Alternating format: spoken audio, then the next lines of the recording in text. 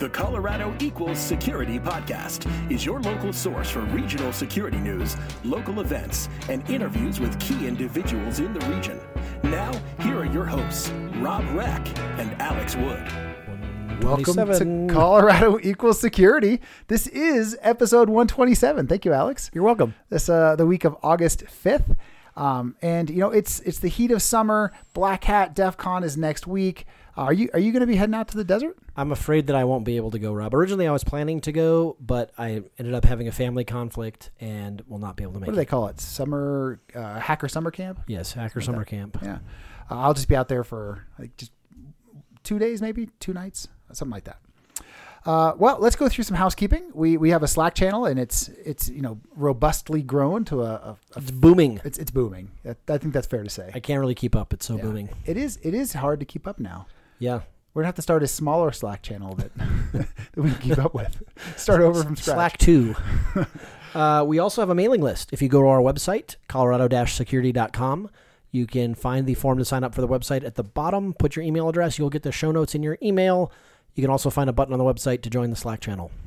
We would love it if you would rate us and subscribe on your favorite podcast listener for this podcast. The more people who are subscribed, the more people who are rated, the better we do on search results and so forth. So if you type in the word Colorado to your podcast player, hopefully we'd be on the first page. That would be great. Maybe even one day we'll be a featured podcast. Holy smokes. I don't even know what that means. I don't know either, but you probably have to pay for that or know need somebody. more ratings or something. Are you greasing enough palms, Alex? Are you bribing people? I'm a little short on the grease right now. Speaking, if you want to help us grease some palms, we have a Patreon. You could help support the show, and we can't guarantee that your money won't go towards bribing people.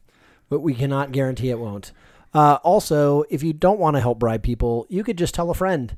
That is a much more ethical way to do it, and also cheaper. It's not more ethical than giving us the Patreon support, though. That's the highest. That is the most ethical. Yeah. Except for the bribery part. We do guarantee that we will not bribe ourselves. That at least where we'll commit to that. The money would never go to us. It would go to whatever podcast person makes those decisions. All right. Enough about bribery. Let's talk about some juicy stuff. So this week there were some Democratic debates, and we never really talk much about politics on the show, but I thought it would be interesting to talk about how the two hopeful Colorado presidential candidates did on the debates. I'm going to cut to the chase. Not well. Well at all. But I will say that both former Governor Hickenlooper and Senator Bennett are very strong on cybersecurity. Yeah. Governor Hickenlooper helped start the National Cybersecurity Center. I've actually been to a couple meetings with Senator Bennett regarding cybersecurity, getting input from the community. So they're both up on cybersecurity and are pushing for that. I don't think it's going to be as the President of the United States, though. Yeah, I don't think so either. It looks like, according to most recent articles that, what did it say? Governor Hickenlooper's on a death watch for his campaign.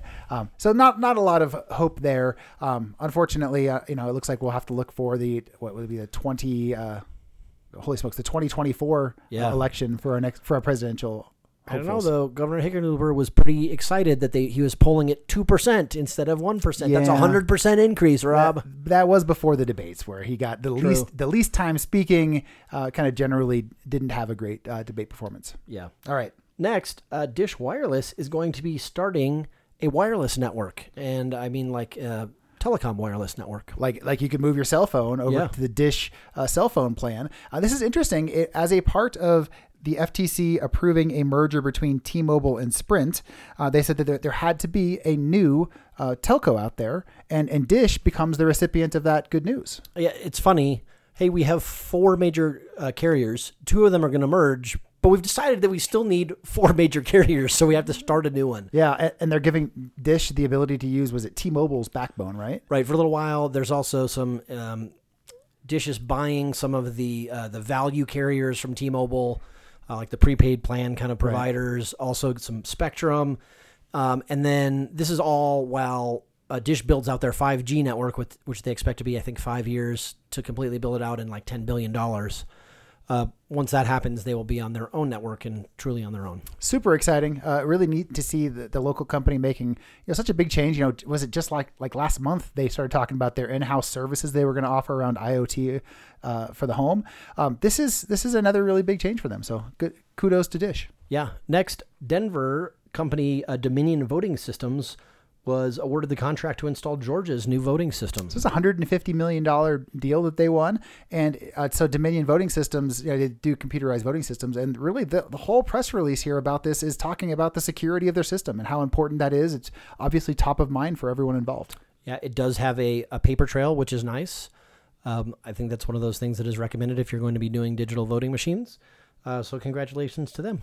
All right. Next, we have news about yet another big company coming to town. This is not a company that I had heard of before, but it's a top 25 tax consulting company called, I'm going to say it right, Armanino, and they're going to be coming in at 18th and Curtis downtown to Denver. Not only are they going to be coming in, but Rob, they are looking to take the market by storm. This is a great strategy. If you're going to go take a market, by storm is probably the best way to do it. I prefer by siege. But, by storm is okay, too. Yeah. Good stuff. Next, the Denver Business Journal revealed their 2019 C-Suite award winners. Congratulations to all the winners. We're always looking through these for familiar faces. There's a couple of folks who I know a little bit, but a security company was able to get one of the recognitions this year. So Optiv's CIO, Paul Lehman, was recognized as one of the winners. Congratulations to Paul. And congratulations to Optiv. Next, we have a new release from Lairs. So Lairs is the local security penetration company, kind of red teaming, pen testing, run by Chris Nickerson. And they released their first ever annual report about pen testing. Yeah, pretty cool. It's always nice to see press releases from them. We don't see a whole lot of releases from them. You do have to go through a registration process to get the actual report. The press release basically just says that there is a report and then directs you to their site to download it. But I'll give a little snippet, a little preview. Rob, did you do some homework? Did you read the report? I actually got the report, and I'll just tell you what are the 5 key findings. And they said these are not necessarily based on severity, but based on how prevalent they are and what they're coming across in pen tests. They said brute forcing accounts with weak and guessable passwords. That's number 1. Number 2 is Kerber roasting. Number 3, excessive file system permissions. WannaCry / Eternal Blue, and finally, WMI lateral movement. Yeah, those all seem like good finds. Not surprising to me for Windows environments. Good stuff. Next, there is a blog post by Coalfire talking about healthcare being slow to adopt the NIST identity guidelines. So this is not necessarily news, right? I think it's kind of obvious. And my guess is the reason that they wrote this is that so when people who work in healthcare are Googling things like NIST identity and healthcare, that this blog post would come up. What's interesting about it to me is they do it yet another kind of going through what is the new NIST guidance around passwords and some of the assumptions that people make when they first read it. Like if you read it the first time, you might think, oh, good, I don't ever have to change passwords anymore. Well, that's not quite right? Right. The actual requirement is you have to change a password as soon as it's been known to have been in a breach, which is different. You can't just go do one without the other. And they kind of clarify some of those misconceptions and talk about how you can do these things more effectively in a healthcare environment. Yeah, some good content in there. Definitely check that out if you want more clarification on the NIST identity guidelines. Yeah. So next, there's yet another piece of news from Coalfire, a press release they've released. They have actually created what they call the Cloud Security Client Advisory Board, which is really meant it's their own creation of security thought leaders to help give some feedback out to the industry and provide some research around what does good cloud security look like. Yeah, and there's some great names on the list. Specifically, Gail Curry, who's local here in Denver, used to be CISO for Oracle Cloud. Matt Sharp, who formerly of Denver, now lives in New York. And Mark Weatherford, who lives down Castle Rock, I think, towards Colorado Springs. Mark was previously the CISO for the state of Colorado, and now he's a CISO over at Booking, which is like hosting.com, or excuse me, Booking.com. Hotels, different hotel stuff. I can't remember. Hotels.com. Hotels, those maybe. Sorts of things. All right. Anyway, congratulations to the folks on that list. Some other names that we know. Twilio's CISO, and he's not in town, but Twilio just bought SendGrid, so he's running that company. Congrats to those guys, and I'm looking forward to seeing their research. I'm sure when it comes out, we'll be able to share some of that here on the podcast. We've got a blog post this week from Virtual Armor talking about airports are hackers' best friends. Yeah, I read through this. Really, this looks to me like a really nice article for you to share with your less security focused folks, or if you listening to the podcast, are maybe newer to security, it might be some good introductory stuff for you. Most of it's relatively obvious, I think, for us that, there might be a Wi-Fi network called Free Airport Wi-Fi that isn't on the up and up. Right. And maybe the charging cables that the charging docks that they provide in the airport might not be totally safe. Maybe obvious for you and me, but there's a lot of our loved ones who that wouldn't be so obvious for. Yeah. I mean, the point that they make is in the airport, you have to go through security to get to the main areas. So people by default think that it's more secure. Doesn't necessarily mean that these other things can't happen there. So still got to keep your eye out while you're there. Good stuff. Finally, last news here. LogRhythm had a press release this week that they have aligned their SIM to the attack framework, the MITRE ATT&CK framework, to really help you figure out where you have coverage across the kill chain, or the threat chain, I guess. Yeah, so they have a module now. You can look at all the TTPs that they have listed there in LogRhythm, track both on the red team side and the blue team side, see what's going on. Pretty cool to see that they are aligning with ATT&CK, which is something that is getting to be pretty standard in the industry now. Also, there's a great quote in here by James Carter, the CISO at LogRhythm. I hope you're listening, James. So he says, the attack matrix is the most comprehensive list of TTPs available to the industry today. Not only does it aid in quick threat detection and response, but it also enables security analysts to attribute those threats to specific actors. It's no surprise that modern SOCs have quickly embraced the matrix. So I think what Alex is saying is James, that we know that a marketing person wrote that for you, and we're going to give you a little bit of a hard time. That is it for the news this week. Let's move over to the Slack message of the week. Big thanks to Andre Gaeta, who takes care of this for us each week, so we're able to recognize someone in the Slack community who's helping keep conversation moving forward and really, making the community what it is. Yeah, so this week we would like to recognize Sarah Roper. Congratulations, Sarah. Sarah posted an article about Equifax and the FTC settlement that they had, getting either money or credit monitoring from them if you were affected by the breach. The article was talking about how the FTC came out and said, please stop asking for money. Equifax is going to run out of money. Yeah. So a week ago, there was lots of articles and stories saying, hey, make sure you go claim your $125. Right. Now all the stories are, hey, you're not going to get that money. Right. So more likely you're going to get $1.25 instead of $125. Yeah. But they were encouraging people to take credit monitoring instead of taking the money. For me personally, I was affected by the breach. I put in a claim for money because I already have plenty of credit monitoring from several other breaches. So you're saying you just took a little bit of money from me by doing that? I took a little bit for all of you listening, listening, money from everyone. Everyone listening, please don't claim the money. You don't drive my 125 down to 122. All right. That's right. All right. Moving over to upcoming events. There are quite a few events coming up in the next couple of weeks. And then, fleshing out the rest of the year, things are getting pretty busy in the area. We do have a calendar of events on the website. If you want to go out and look further into the future, colorado-security.com, take a look at the calendar and you can see all the things through the end of the year. First, SecureSet is doing a Capture the Flag cybersecurity hackathon on 8/6. On the 13th, there's a Splunk meetup.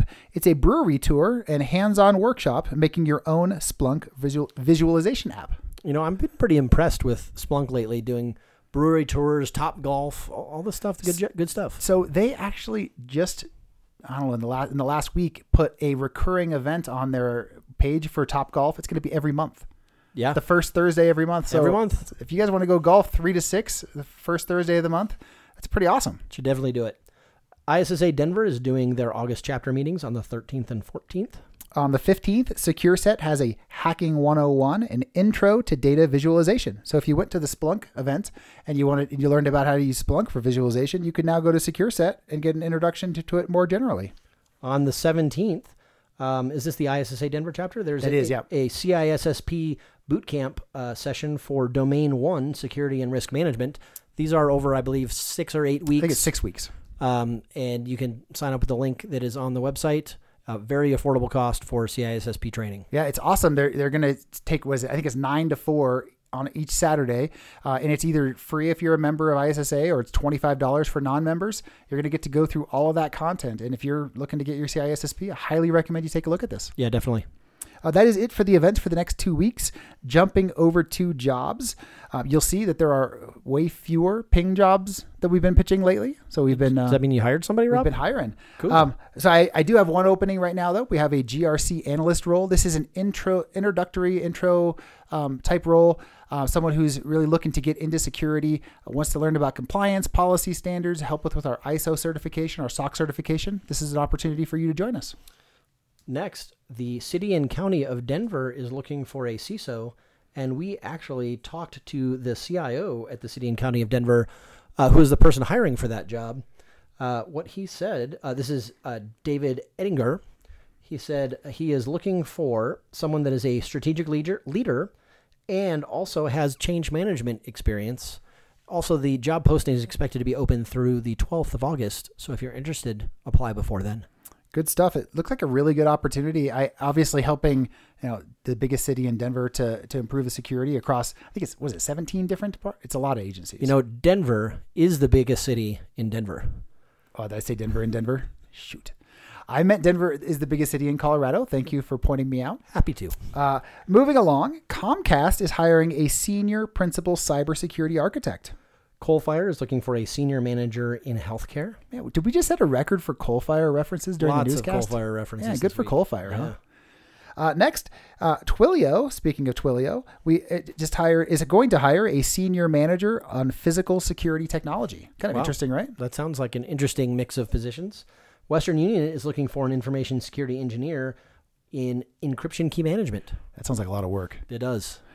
Maybe you need to know math. AMR, American Medical Resource, I think it is, the ambulance and Flight for Life people, they are hiring a cybersecurity GRC analyst.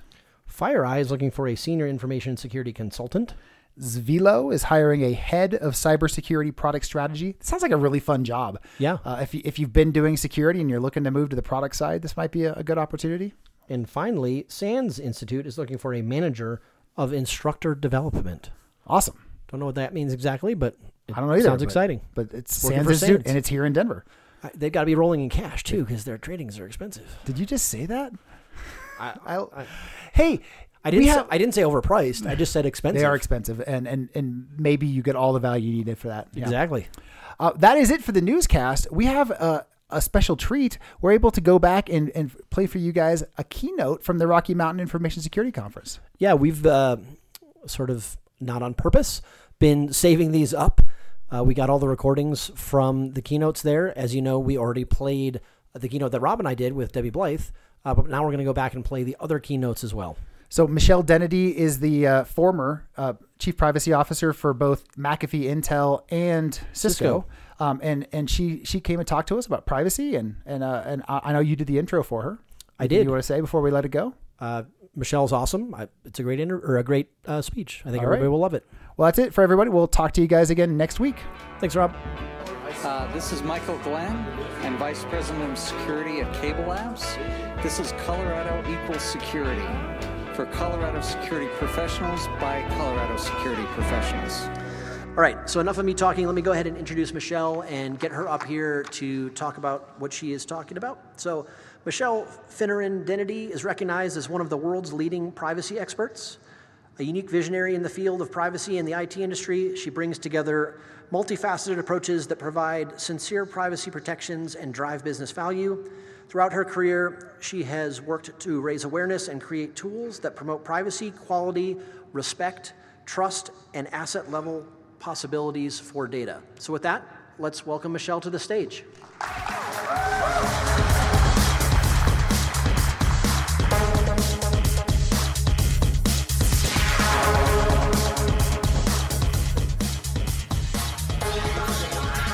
Is that on now? I did forget one thing. If you have a question for Michelle when it comes time for Q&A, there are microphones strategically placed in the aisles over there, so please go to those to ask your questions. And if you don't, you have to do karaoke to the Rocky Horror Picture Show. And as for our juniors who are under 21, this is apple juice as far as you know. Cheers. So I'm going to kind of do an overview today because we've got a really, really great group of people, and thank you so much for having me. This is, and I say this only to you, my favorite ISACA chapter.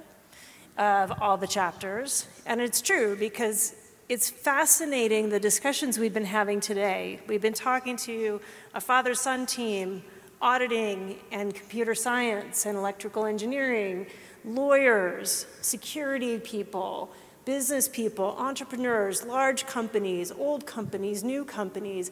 And this really is the ethos, right? Eventually there will be a day when it no longer will be called privacy engineering. It'll just be called engineering, right? We're in the beginning stages of the sister, and sometimes the little sister and the redheaded stepchild, although I'm not a step, and privacy and security. So for the many, many years of my career, for a long time, I've been really sort of looking at what security did to become relevant, to become embedded, to become a multi-billion-dollar industry. And I think that's really the beginning of where we are with privacy and privacy engineering, and the next great buzzword that you're going to hear that we hope to put some substance behind, which is ethics engineering. So I'm really thrilled, too, also to have multi-generations here, even though they're talking to each other on their phones. And yes, I can see you. I got you. But we want everybody to be, who loves to use these platforms, who really just grew up as a digital citizen, to be as cautious but as optimistic and excited about the build out and the new careers that are available. So I'm going to kind of give you a hodgepodge and hopefully start to see people coming to microphones, and let's have a dialogue. I know it's a large room, but we're all in it together, and I am willing to do Rocky Horror Picture Show karaoke, so you have been forewarned. Let me give you a brief history lesson, and this was actually drawn on my whiteboard in 2000 by my co-author, Jonathan Fox, and longtime business partner. Jonathan he was one of the early digital pioneers in digital licensing of written content, ebooks. And the publishers at Random House told him, there will never be such a thing as an online book. No one ever will read a book on a tablet. No one wants to read newsletters online, etc. And suffice it to say, that boss was a little bit off base. So when Jonathan and I got together, he was the editor of Sun.com, and I was a hapless intellectual property attorney, focused mostly on patent law, and so what is circumscribed by the ownership of intellectual property. And Jonathan was sharing content using digital assets and was the editor of Sun.com at that time. So we were discussing in my office, which is now the campus of Facebook, so there's irony abounds, where are we, and how do we actually look at and think about protections?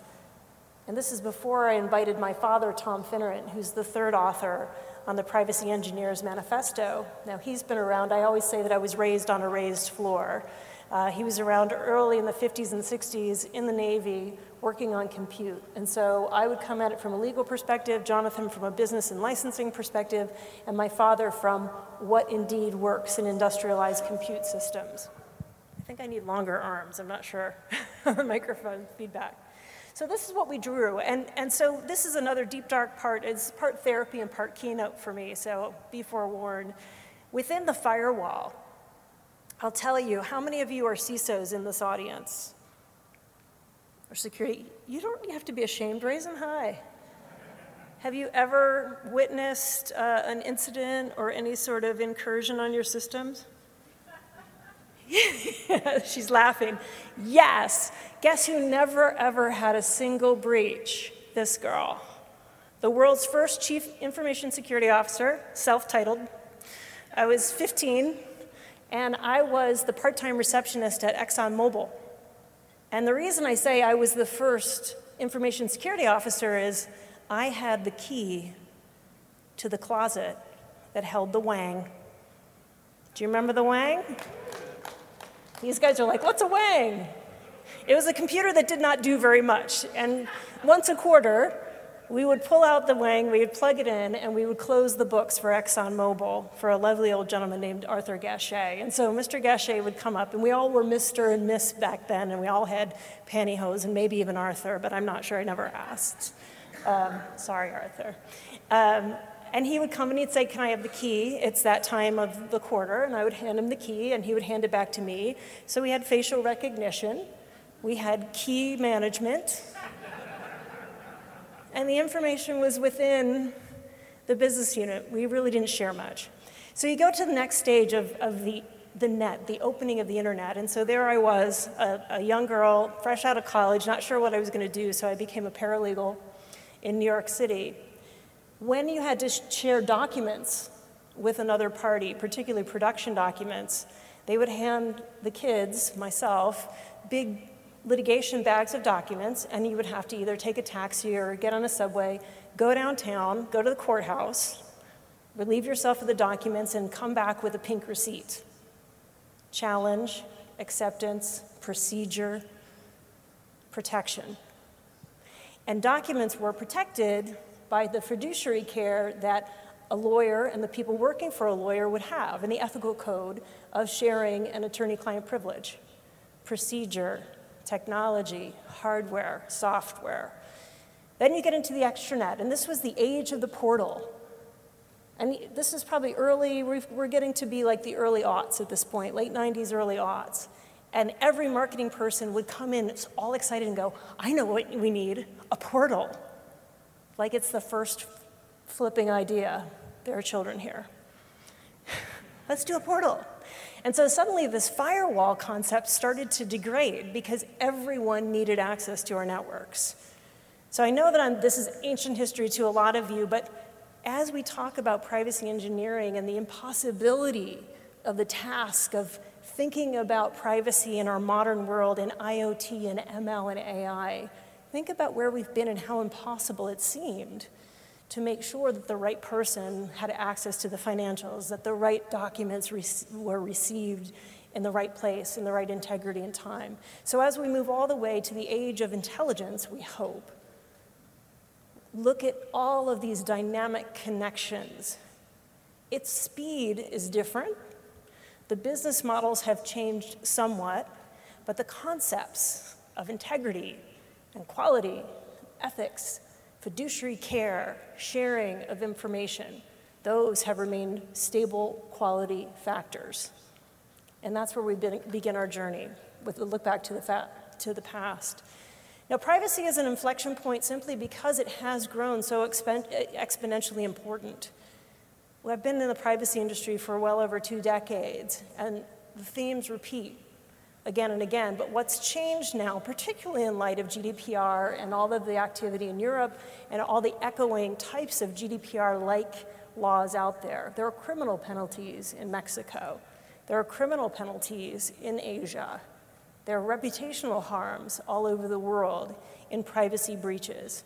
But GDPR is most interesting to me as a former IP attorney because if you look at things like food safety, antitrust, drug distribution, and the ethics around those things, and then you look at the quantum of harm and GDPR's fining authority up to 4% of global turnover, and you're seeing that same quantum of harm. So that says at least one major region of our world has decided that data protection, privacy, and integrity of information is worth at least as much as businesses colluding to fix prices or food degradation or the supply chain of drugs. That's interesting. That's a business. That's not just us doing the right thing because it's the right thing. That's us changing our culture and changing our world and allowing our laws to start to adapt to where we're going. So we need a strategy and we need a business. So this report is something that my team put together when I was at Cisco quite recently. You can find all these materials for free at trust.cisco.com. We actually, for 3 years, have done what we call the privacy benchmark study. Now, there's a lot of studies out there talking about how much does it cost and how much disruption in case of a breach. But I think it's more interesting to look at the day-to-day, what will happen if we do our businesses right.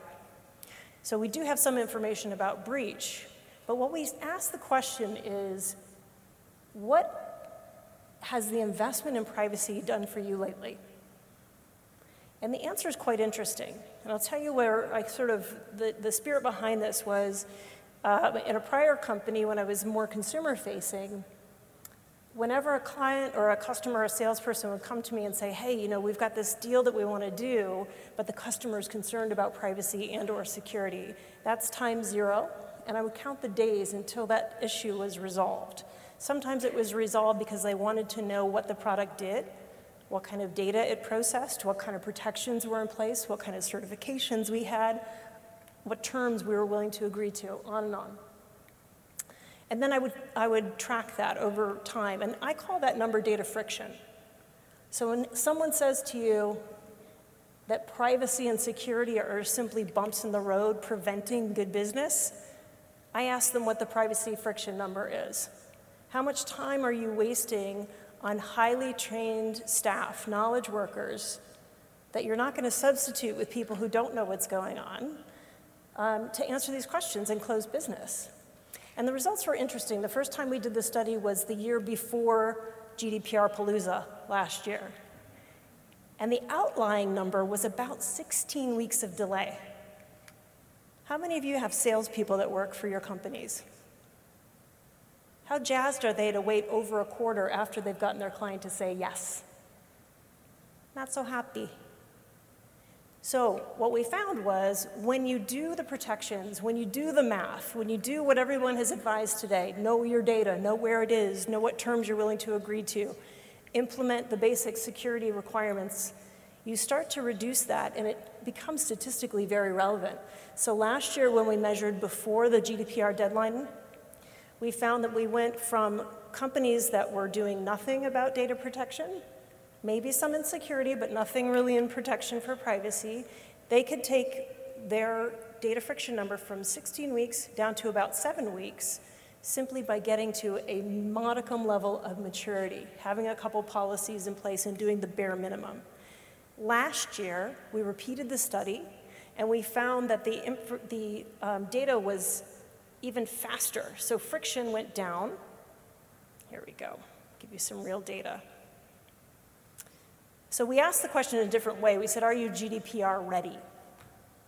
And the question is kind of a tricky one, right? Because if you ask an old hag like me, I'm never going to say I'm data ready because I'm always looking at the next nuance.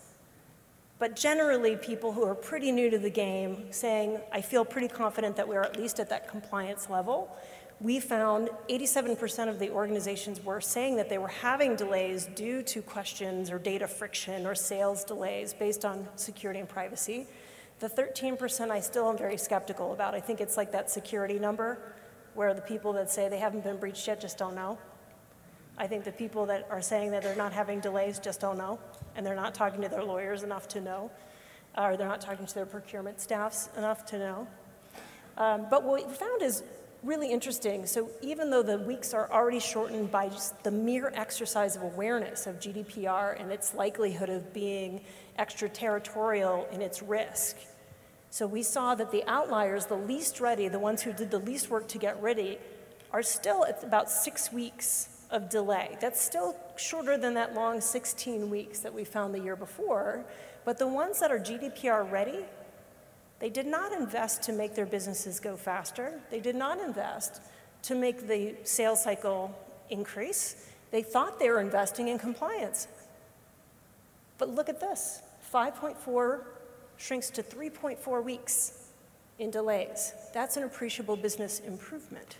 So just by looking at different kinds of data and tracking what happens, this is a correlative study, not necessarily causal, but I think over time we're going to find more metrics like this. So instead of saying how many PIAs did I perform, how many audits were performed on my products and my services, if we start asking in the day-to-day operations, what did we do better, faster, stronger with the way that we handled and managed and thought about our data? I think we're going to find some interesting metrics. John Chambers told me that the most important metric for him as a board member is a trend. So give me an absolute, have we been breached or not, and he's scared, but it's an operations number. Give him a trend, and that's something that people who are sitting on public boards in particular, private boards and investment bodies, are looking at over time because that's something they can control through management, through training, through positioning, through product mix, creativity starts to creep in when you start to understand your data. So you can see why, as a privacy engineer, I start to get really excited when I think about business. And it's not because I've sold out and I don't care about human rights anymore. And it's not because I don't care about compliance. It's when you become relevant to the core of our organizations, you start to see some really interesting things happening. And you also start to build allies from across the business that can really get excited about what our mission is here shared collectively. I thought this is one more thing from the study that I'll quickly share with you. My countdown clock is not working, so we're just going to keep going. I'm looking back at Lon back there. We also asked them, did you experience increased benefits in other ways? And really, oh, look how fast he goes down as soon as I said anything. Thank you. We found that people were reporting things like agility as something related to their activities and understanding where their data is and their flows were, competitive advantage over their colleagues, operational efficiencies.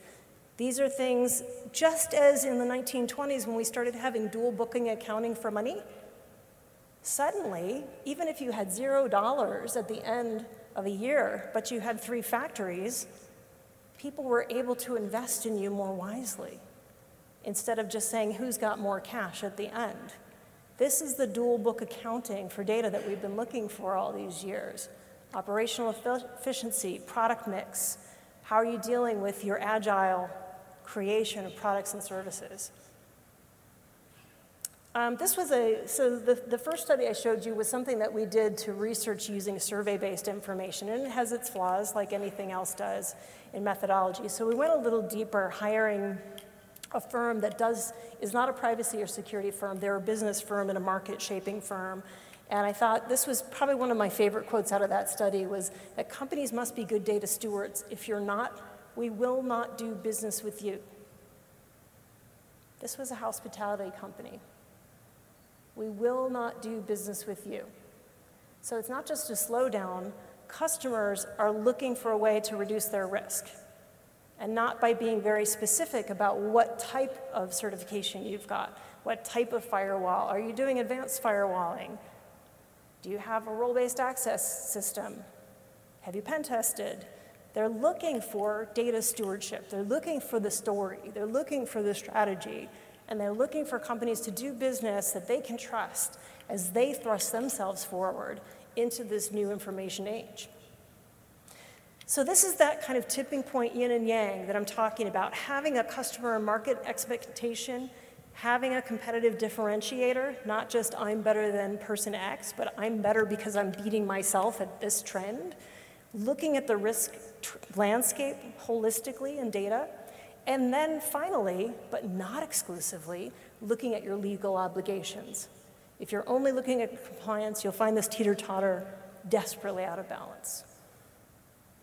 So this is a program that I feel like it's Groundhog's Day. I've worked for many, many infrastructure companies over the year. Jason and I were talking about it earlier. I build good programs. It's kind of what I do. I walk into burning buildings and go, oh my gosh, you don't have a program and it's been 20 years, where have you been? This is what I'm gonna walk in and say to you if you're in this position and you don't have a data program. You need your policies and standards. You need to identify and classify where your information is, data risk, organizational maturity. Where are you? What's your appetite? Incident response. All of these things are absolutely table stakes, but not alone. So I'm not going to go into this whole thing. This, again, is my most recent company, Cisco. I left a couple weeks ago. What I like to say about this slide when I was still there is I said, you know, I came in 2016. There was no privacy office at Cisco as of 2016. That's pretty astonishing.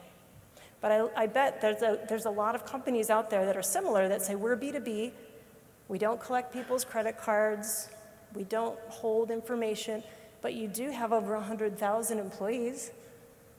95% of your information does flow over Cisco systems at any given time, anywhere in the world.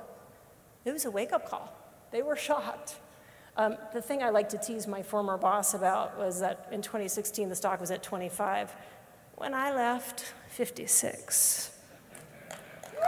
Just saying.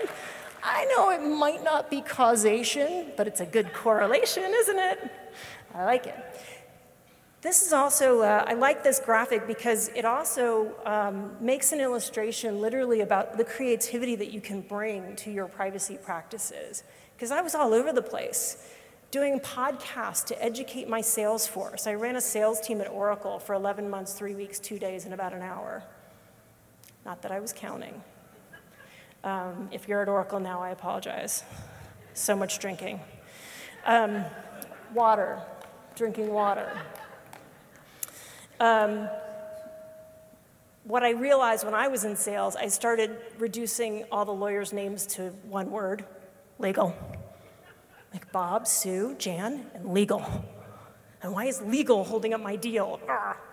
And what I realized is that even I, who am legal, never took my own trainings, and I never sat still long enough to get all these benefits of risk and reward and security and so on. And we were selling security products.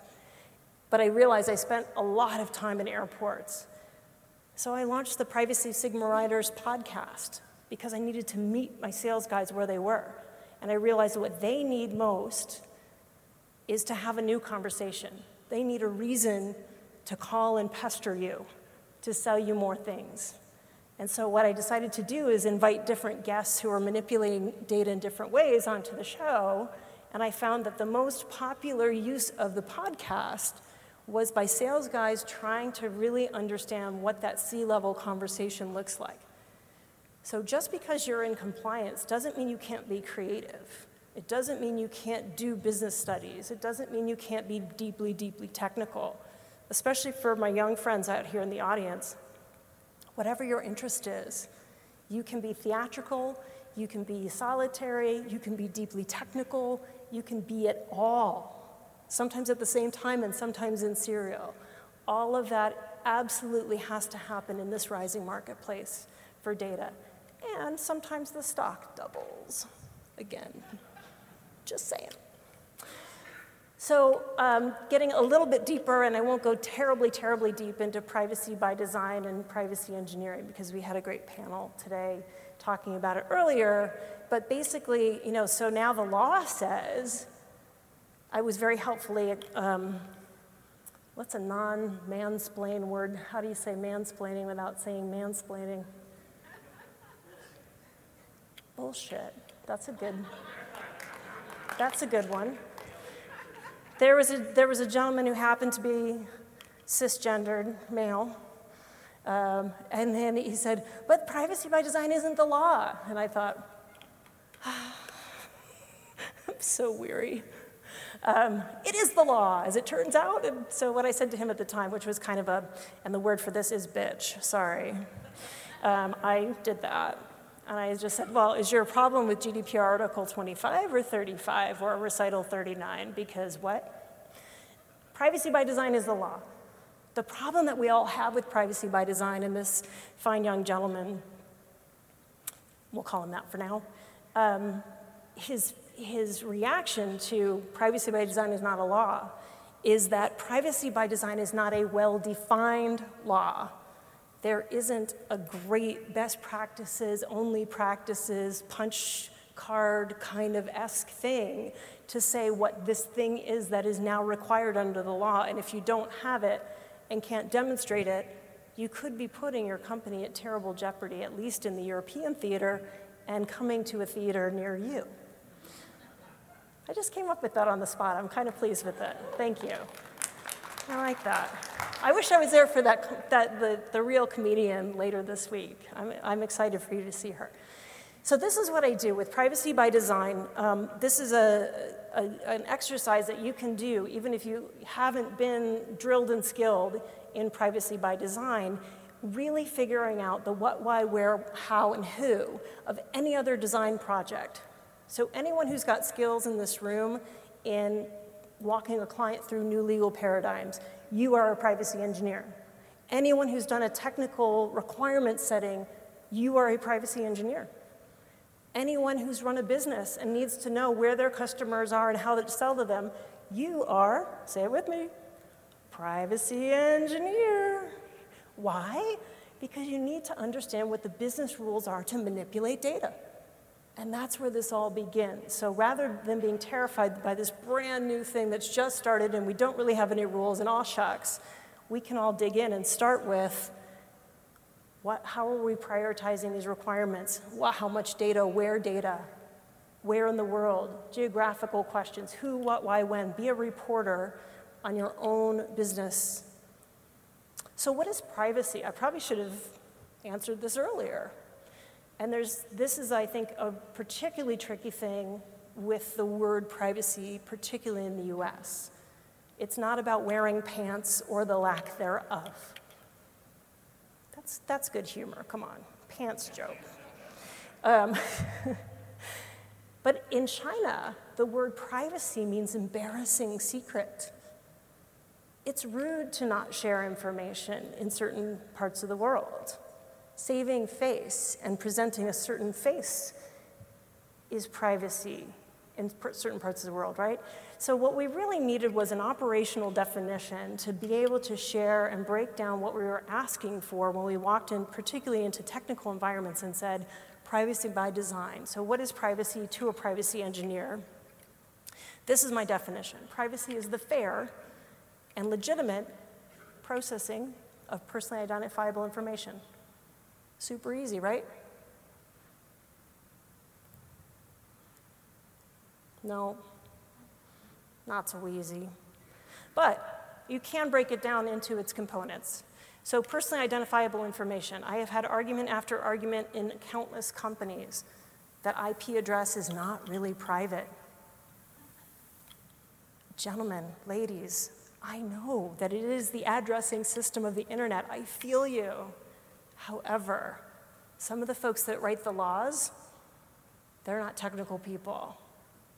So in many instances, even something that is exposed to many, many people and all who would and could look might be personally identifiable. The trick is to understand, will information be pushed or pulled from a recognizable human being? If the answer to that is yes, then it's in scope. That does not mean you can't use it. That does not mean you can't run your business on it. That does not mean that you can't have a business plan around it. It simply means it's in scope. So don't panic, but think very expansively about what is in scope when we're talking about privacy engineering. Legitimate and legal basis for processing, this is where laws may vary around the world. And so you have to make sure your lawyers and people who are very well versed in the nuances of where you're doing your work and where you're targeting your business are in the room. And this all applies, by the way, for government instantiations as well. I'm using the vernacular of corporate-private speak, but this works as well for agencies or other sorts of governments who are dealing with citizen data rather than customer and employee data as well. The fair information principles go back at least into the 60s. So there's a lot of information. There's a lot of checkboxes about collecting only what you need, minimal data, understanding that you have a purpose for that information, you've specified it in advance. These rules sound an awful lot like really good engineering rules. You would never build a bridge by going out and buying a bunch of steel girders. You probably would measure the materials that you needed. You'd probably measure the span. You'd probably figure out what licenses and safety codes and neighborhood standards and artistic requirements you needed. This is the same thing. We're talking about building bridges for people. Let's build with the same amount of care that we build physical structures. And then finally, I put processing up here because so often in the privacy dialogue in specific, we get so stuck on consent, noticing consent, noticing consent. That's like saying, hi, my name's Michelle, let's get married. As enticing as that may seem, talk to my ex-husband. Woo! He's like, you think she's crazy for an hour? Try 20 years. It was really, I think that one needs another. This is apple juice, officially. Bless you, Tom, father of my children. Anyway, what were we talking about? Oh yeah, privacy. Sorry. Consent, lots of consent. So processing is something that we forget about. We do the collection, and we think we're done because we're thinking about compliance. I bet all of you have a dirty little secret. It's like that card trick where you're like, oh my God, how did they guess the card? You are storing data for too long. How did she know? Because you're all doing it. Processing is everything you do with data, even if it's sitting still. How many STK alums are in this room? Storage tech? All right, we have at least one. We bought those guys at Sun many, many years ago, and we had this ongoing dialogue that was just adorable with many of our customers talking about end-to-end encryption. This is about circa 2008-ish, something like that. And they would say, well, we demand in our contract end-to-end encryption. And yet half of their data was on a storage array on tape. I'm a psych major, and I know that's impossible. So think about all the ways that you're processing. Think about all the dirty little habits and secrets that we have in the IT world in particular, and then figure out how you mitigate. So if you don't have a data destruction plan, if you haven't figured out how to cleverly abstract the information that you're storing about individuals, the California laws are coming for you. There's going to be more and more of these types of laws that are figuring out what if you have. And suddenly those quiet little Iron Mountain instances that we try not to think about, it's like a show of hoarders where the cameras are coming in and showing all the things. So think about very broadly, and I know I'm only on the definition and we're halfway through the talk, but that really should be the proportion, right? When you're thinking about getting ready for a privacy instantiation and privacy engineering, spend at least 50% of your time getting ready, if not more. Spend a lot of time thinking about what are the pros and cons of the outcomes rather than the features that you'd like to build. And I guarantee you're going to have a better result. So privacy and ethics engineering is today's answer, and I believe it. And again, this will just turn back into engineering, solving problems with the materials to hand. And if you read the old-timey professional engineering codes, it's really interesting. There's so much on ethics and doing the right thing and not doing any harm. And we've really forgotten that in the technical world, haven't we? We kind of forgot it was there in the beginning. But it was really fascinating going back and looking at the ethical codes for lawyers. I had to take a separate ethical bar to become a lawyer. Now, all lawyers, jokes aside, and aside from some of the ones you see in the tabloids, lawyers are actually quite ethical creatures. And we stand on the law, and we respect the law, and we serve the law. And engineers are actually quite ethical creatures. They build within certain standards. They respect math as the universal language and certain truths that can be inalienable. And I'm not talking about blockchain, but I have to say it at least to make the bingo cards work. So think about privacy and ethics engineering as process innovation and data centricity when you're building out your solutions. It's a functional requirement as well as a non-functional. And this was a sea change when we first started doing privacy engineering work, 15 years ago. It was kind of like there were all of the real things. You know, are you going to use AC or DC power? Are you using parallel? Are you using containers? Are you using this type of OS or that kind? That was all legitimate conversation. But when I would come in and talk about separation and role-based access and segmentation and minimization, somehow that was delegitimized as something that belonged in a legal document or disclaimer rather than as a functional requirement. Put it in as a functional requirement and you'll find all of the pieces and parts start to make a lot more sense. We need multiple players, and particularly for people who are thinking about switching in career or certainly young in career, your career will never be linear in this field. I have been in sales, I've been in public policy, I've been in engineering, which is remarkable to everyone in my family that knows I'm a flashing 12. I've been in law. Thinking about yourself as a multidisciplinary sort of Swiss Army knife and getting with people that are really, really dug in and devoted to their one career, their one specialty, makes every one of these projects better. It gives you that diverse outlook. It starts to make your audience look a lot more diverse too, because if you're looking for who is really using the system over time to figure out how are you going to road test it for quality, you're going to find a lot more young people in your conversation loop. You're going to find board members that you're not afraid to talk to because you're asking very specific questions about strategic trends. You're going to find the directors who actually run everything in our companies. I always tell people in my speeches on leadership that once I became a vice president, I had to learn to get really dumb.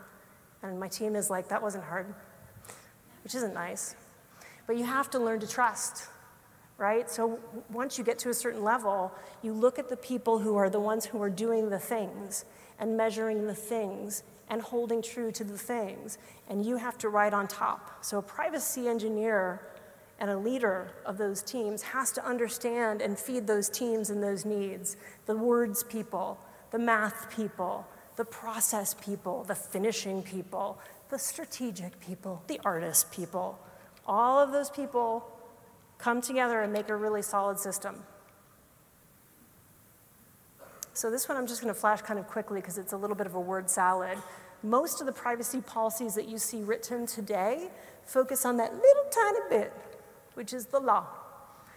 All of these other things that go into a real privacy policy, your privacy policy, if you're an old-timey computer science-y type person, they are your business rules. Just let that sink in. Your privacy notice is your business plan for data. It should tell your users the risks that you're willing to take, how you're investing, where you're investing, and what your intentions are with that data. Realistic technology capabilities. Some things you're going to process with automation. Some things are incapable, and you're going to have a human doing intervention. Some things are going to be your ethical obligations. So even if you can in today's technology, and this will become an increasing question for every young person in this room, we can do so many things that we could not do. The technology could not do universal surveillance in everyone's homes. The technology can do universal surveillance in our homes today. The question, should we? Is that the society we want to live in? These are the heavy, heavy questions that you should be asking when you write your privacy policy. What is the should? What is the line that we will not cross? What kind of government is a bad government? And is it a foreign government anymore? Does your policy need to change with your politics every 4 to 8 years? I don't know the answer to these questions, but I think you need to ask them. Because it's amazing to me, particularly as I travel the world, the perspective on what is ethical and what is not ethical. In a collective society, patents are selfish. You have the answer on how to cure some drug, and you're going to charge $1,800 a month to people that can't afford it? That sounds immoral to them. To us, it sounds like capitalism. And to other countries, we go in and we say, you're stealing. Why are you copying all of our intellectual property? They think they're sharing. I'm not saying one's right and one's wrong, but you have to understand how you're designing and the context in which you're designing when you're sitting on a little planet as small as the one that we're sitting on. And I'm not making any judgments, but I'm saying this goes into the hard stuff, the brand identity, the industry standards, the long list of things is much harder than the law, and the law is hard. So the law is very gray, and you have to stake a claim. The other sides of stuff are things that you decide. Decide for yourselves, decide for your business, and just draw them out and write them down and look at them for a few minutes and go, can I live with that? That's how we do the bigger privacy policies. And then if you can communicate them with music, with cartoons. For McAfee back in the day, I did a graphic novel using ninjas to act out our privacy policy. We graphed it line by line. It was a 16-page single-space document. That was our privacy policy with all the required legal gobbledygook. And it was about an 11-page graphic novel, and every single concept was reflected in art, in an activity, in something that you could interact with. And I felt it was really important, not just because it was kind of cool and fun, but because that was a consumer business doing something very invisible, which was mobile phone surveillance in many ways. And to actually communicate to our customers at a level they could actually understand needed something radically different. And so that was the decision we made at that time. So think about all the different ways your privacy policy is sitting there and not being, it's kind of a fallow asset. Every single one of you should be writing a privacy policy or having a partner that's writing a privacy policy. Think about elevating it to the brand. The requirements, I think I've beaten this horse rather desperately, but across all things. It's not just a technical requirement. Business, data, system. I'm going backwards. Oh, I am going backwards. All right, let's not go that way. So once you get through all of the business cases and you've decided to write your privacy policy as a series of business rules, you can select a number of different known paradigms. This happens to be the Fair Information Principles framework that's kind of listed as this little stack here. You can use GDPR and the notions in there. You can even use the California law if you can decipher it. Call me if you can. It's bizarre. Not that I'm judging, but I'm judging. Pick one and say that you've picked it. That's the most important element in picking your controls. So this is going to be a word salad, so I'm not going to beat this one to death, but this is basically the existing secure development lifecycle at my last company. And all of this was in place for security, wasn't always followed with as much vim and vigor as I may have liked. People weren't excited about it. They thought that it was a compliance thing. But what we did is we took this thing and we said, this is something that follows the entire life cycle of the data. It's already required. All of the PMs that are managing product development and offer development at the company across 124 different countries have to already know this wheel. So why would I try to teach them a new wheel? Let's pull this thing out and let's add on the privacy elements of secure design, doing a privacy policy review, starting with my business case, figuring out what the data scoping workshop is, what are the elements of data that are required by the business, doing your first privacy impact assessment, how many third parties are going to be important for this service instantiation across the globe? Really important question to ask before you get to the contract stage. And constantly updating and embedding your privacy impact assessments, having contracts involved. You can see how this is so multimodal, but every single one is a discrete and executable task. Every single one of these things on this wheel is something that I could measure that wasn't just an activity measure. It was a quality measure, and it could be brought and compared and even competed on within the business. I could show one PM that the competing group that wanted to get to market and be launched at the same big show was not as far along in their wheel. Nothing like a little healthy competition to get things spicy at work. So the scoping requirement works for Agile, any sort of secure dev cycle, Agile, waterfall, anything you want to call your project design. Wherever there are scopes and stages and hallmarks and benchmarks, even if they're incredibly fluid and you've got scrum masters who understand the basics and FAIR principles and can say during the development process that something has gone askew, you can add those in. This goes back to that question seeking again. What is the context? I'm always looking at the context. So as Jason Kronk was talking about earlier this morning, for his example is, what if your landlord put a camera in your home? And everyone kind of went, ooh, that's a privacy violation. Now let's change the context. What if we put a camera in a home for Alzheimer's patients? Not as creepy because we have different needs and requirements, but still a very sensitive population with some health needs and definitely some dignity requirements. But the context makes it go, maybe that is something that we could work with. Maybe that is something desirable. Again, outcomes and business rules. Step away from the project. Put your hands down and close your eyes for just a moment. And I know that everyone's got a launch schedule, particularly in tech, and everyone's rushing out the door, or everyone's got a marketing something they have to do. Are we still doing the thing that we should be doing? Why are we doing this? How am I going to explain this? Does it still make sense? Am I now collecting too much data? Did I overthink it in the first time? It's like Coco Chanel, always take like the extra bangle off for the most elegant look. Nothing.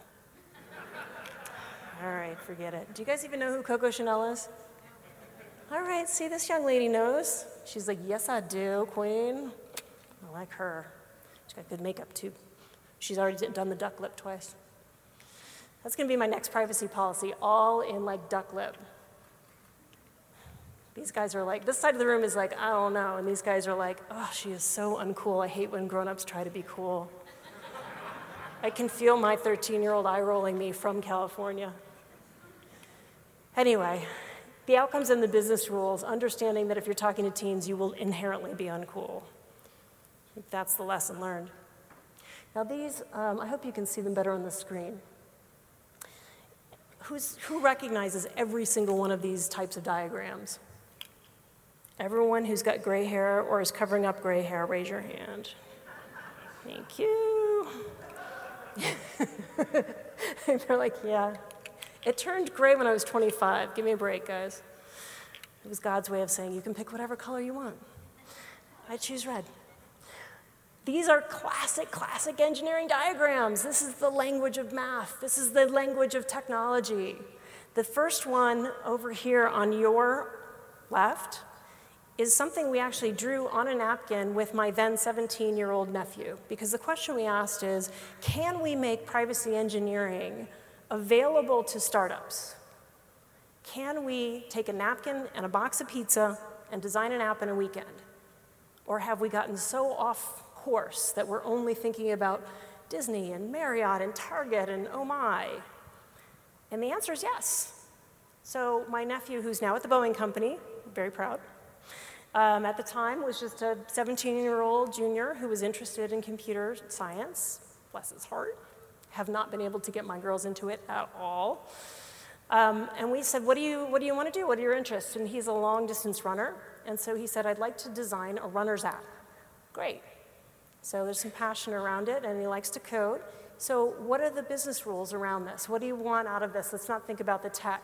Well, I want to be able to share my run, even when I can't see, with my teammates, so I can compete with them during training. Okay, we've got sharing, we've got personal connections, and we probably have some kids that may be under 13. So we've got some legal requirements and limitations. Okay, who else needs to see your run? Oh, the coach. Okay. Who does the coach get to see? Everyone? Is he like our super administrator? So we went down in this, and so we had a security problem because the team across the street should not see the training times, right? So we've got people we want out, we've got people who we want in, and we have textured sharing, and probably not with the whole world, and maybe not even with mom and dad, because maybe you've got that slacker day that you don't want your tiger mom to know about. So we sat down and we said, okay, these are your business rules, and we're able to design with a privacy component of what are the should do, must do, only have, information-wise, and we did a little user diagram. Who are the players involved? Coaches, runners, other runners, the different team. All the players are literally on the field of the napkin. So now we know who the users are, and we know what level of involvement they're allowed to have with our data. That's interesting. Now, what's not here is maybe you have an administrator from the school district. Maybe you have a lawyer that needs to check it out. Maybe you have an auditor. You know, this can get elaborate. The second diagram shows the beautiful mastery of a metadata model. We have forgotten the lost art of modeling our data. We need like America's Next Top Model for data. Now these guys are like, she's gone full dork now. Yes, so savage. But if we had a metadata model, we would understand what are the lines and what are the tables, entries that we actually want, what are the related data sets, and how do they relate to the activities that are our business rules. This is old-timey stuff. Do you know when we used to model data the most? Punch cards. 1973, there was an incident at the Standard Oil Company in Cleveland, Ohio. And one Tom Finneran brought his 5-year-old daughter to work with him. And she saw a stack of pink cardstock sitting in a room that was really nice and cool. It was summer, so I went in this nicely air-conditioned room that didn't have a lock on the door, so shame on them for physical security. And I thought it would be really good to make paper dolls. Yeah, no.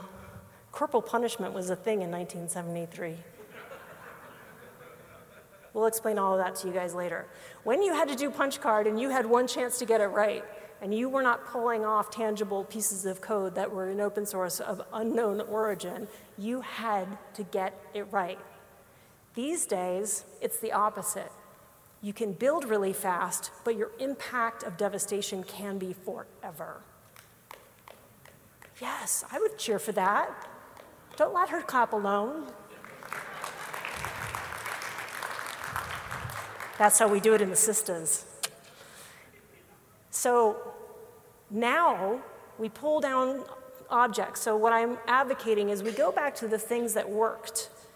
And we take a minute, and it doesn't take that long, to do a metadata modeling, to understand what are these data elements.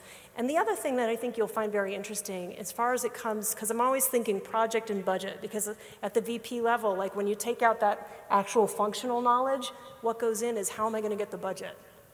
That's like, I still wake up at night. I've been gone from Cisco for 2 weeks. I wake up at night and go, how am I going to get the budget? And how I get the budget is by not walking into the CMO and having her say, I don't know what I want to do. I just need all the data. Because I want to make a data lake. It's going to be so cool. Because we're going to find out stuff about our business, and then we're going to be really competitive. I'm so distressed. It's like a really bad flashback to high school. And you're looking at her going, this is so dumb. Not my CMO, mind you, because she's super smart, because I'm independent now, so that was a fictional CMO. But if you ever had a CMO that said, oh, we need all the data, we need a data lake because we're going to get all this value, because I've heard about this thing called big data, and they throw in things like blockchain on top of it.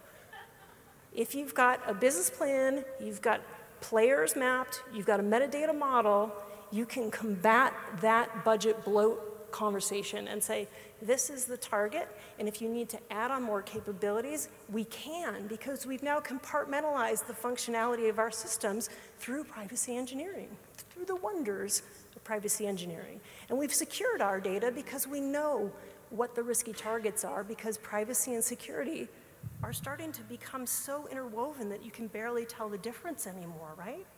Because all you security people are going, why is this all about security? I kind of tricked you. Because it's the same, right? And then the final thing is I put this up here, this process flow. Lon, can you put the boring slide back up? I was like, ooh, that's a lot of me. Okay, that's a little bit too much me. But the process document in the end, that was a joke. You guys are supposed to be like, oh my God, she's so skinny. Why is she making that joke? Thank you for the giggle. I appreciate it. Therapy at 10. More drinking. But the process diagram here, and you don't have to really grok it to see the majesty of it. All of these are the process flow of the data interactions. Everything is data-centric. What's really interesting is when I have the conversation initially without a process map about where do we think the risk is, we think it's maybe where we're processing the credit cards, maybe it's in the marketing databases that are getting stolen left, right, and center. Maybe it's in the executive tent. No. You see where all the crowded activity is? Guess what that column is? Your call center. Your call center. And I wouldn't have thought that intuitively, that that's the most rich interaction of every database. Someone has forgotten their password. Another person needs to configure their system differently. Someone else is having a problem. Look at how much access that cluster has. Now, VP brain goes back onto budget, and I think, where do I prioritize my security? Where's my surface of attack? It's actually not necessarily exclusively in PCI. We have to invest in that. But there's only a couple touches when the purchase is initiated or if it's rejected, where we have to invest in the vendor training, in the rigor of security, in understanding how to lift and separate our data. In this instance, is in the call center because of the level of interaction. In my head, I would not have grokked that from a written document, but I did grok that from doing a process flow document. Now, someone else's brain is going to look at that very differently. They're going to say speeds, feeds, redundancy, how do I keep that system up? That's a 24/7 system. That's the beauty of having these communications between math and drawings. This is why we have cave drawings that have lasted through history. This is why math is the thing that defines us as probably the last thing that we can all agree on as a society. Geeky, boring engineering is probably the sexiest thing you can do for your company. What's that? Did Common Core break math? Did Common Core break man? Oh, no. Common Core didn't break math. Don't do me like that. That's not nice. I have so little hope left in this world. Don't take away my math. So these are, I'm not going to run through these. These are the same stack of requirements. These are the fair information principles. When you're building out your requirements list after you've gone back and you've done all your mapping, now you look at your requirements list. And you've already discussed context. So this is where you discuss. So this becomes how you're going to present to the board. This is how you're going to present to project people who are actually doing work. This is going to be how you're going to present things cleanly, easily to get auditors and legal people off your back. Having all of these things broken out. What's the legal basis? How are you going to be transparent? And all of these have choices. And I think that's one of the most exciting things about this market, is it's so undefined, and yet it so harkens back to how we initially thought about compute in the first place. But there still is so much room for creativity and competition and tooling in this arena. I mean, I think the beauty of all of this is, and I'm going to stop after this one, actually, I'll just flash to the last in case there's any questions or just questioning my sanity. Every one of these slides should look really boring to you. That's kind of the beauty of it. The blank canvas of Google is why they won.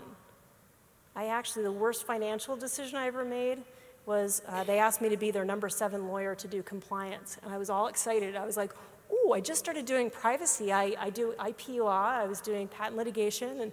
And I just got into this privacy thing.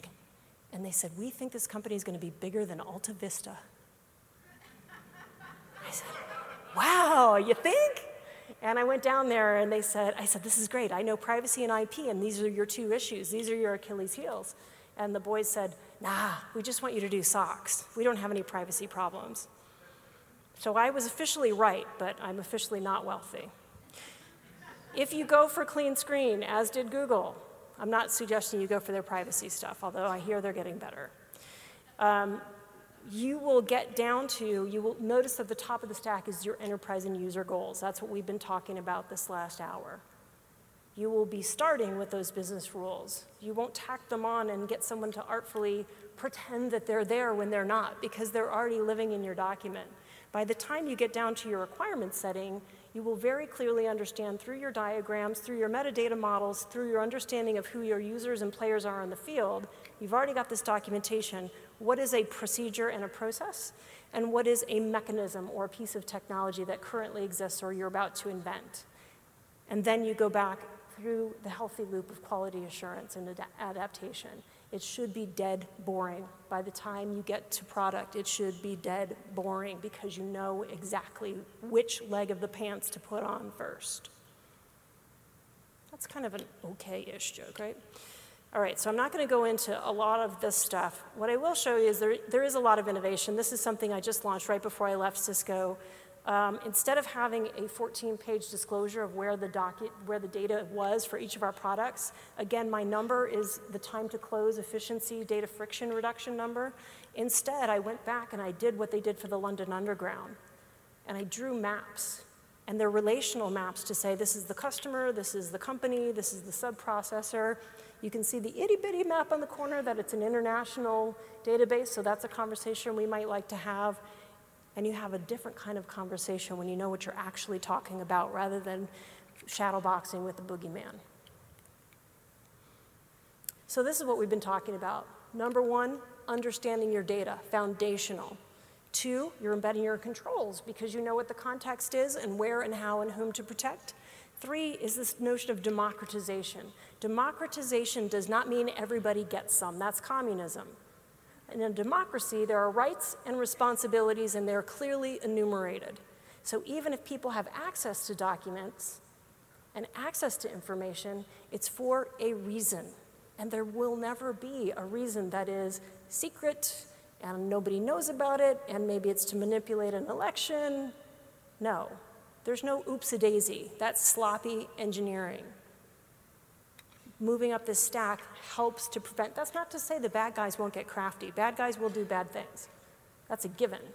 But we're going to plan so that the right people get the right data at the right time and understand their obligations. There's no free lunches in data anymore. These drive, woohoo, yeah, I give an extra woo for that. These drive the business insights that matter and are actually related to your actual capabilities. So it makes it a lot easier to sell your stuff because you have real value. He's running out to build something right now. Are you afraid of the karaoke? Look, I see all 3 of you. Yes, you. I love to embarrass the teens. And then 5, you're maximizing your value.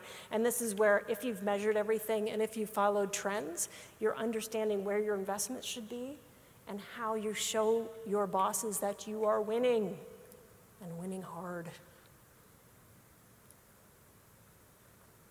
So I like this one mostly because the title of the article was called The Privacy Revolt, and I've always been a tiny bit of a rule breaker, a little bit.